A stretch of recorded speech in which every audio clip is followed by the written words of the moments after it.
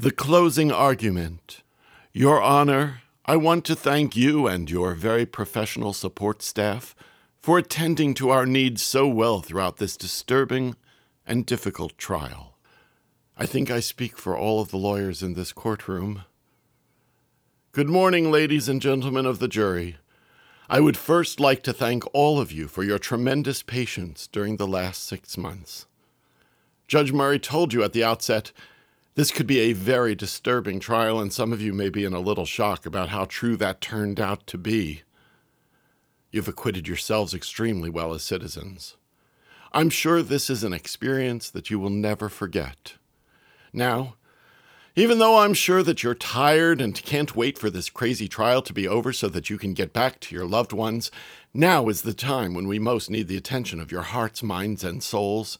Yes, we even need for your souls to be listening now. It isn't just Christian King who needs your attention. The whole country needs it. History is watching you all very, very closely. What you decide here could change the fate of millions of people all over the world.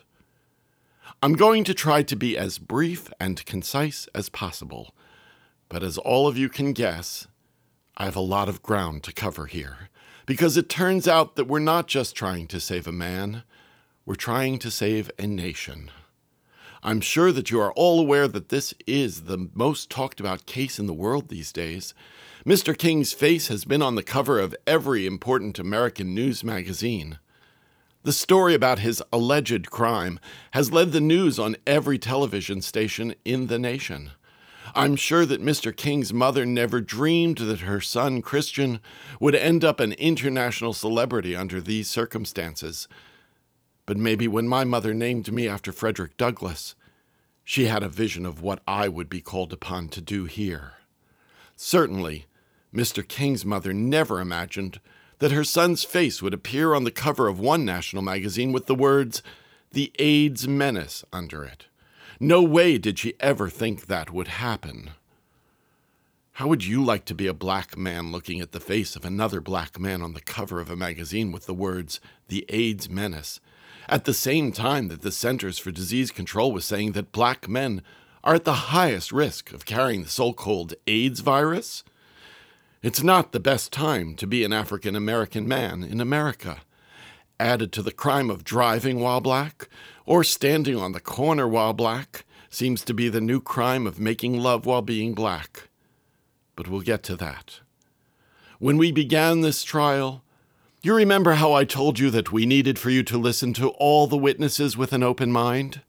If you had seen any of the publicity about Mr. King, you had to make your best effort to put it out of your mind. When you listened to the evidence in this trial, I asked you to listen closely to the facts.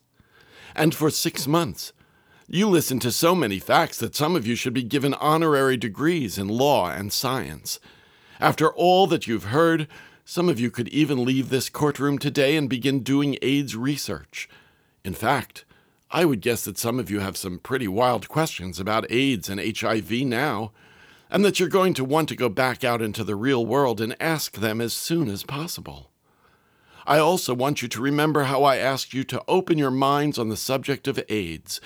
I warned you that by the end of this trial, you might no longer believe a single word that you have heard about AIDS, and that you were going to have your trust in the American government totally shaken, if it hadn't already been. That is a very scary experience for any citizen. It's easier to believe what everybody else believes than to stand up and express doubts and ask questions, especially about something as dreadful as AIDS. No one wants anything they've heard about AIDS to be wrong.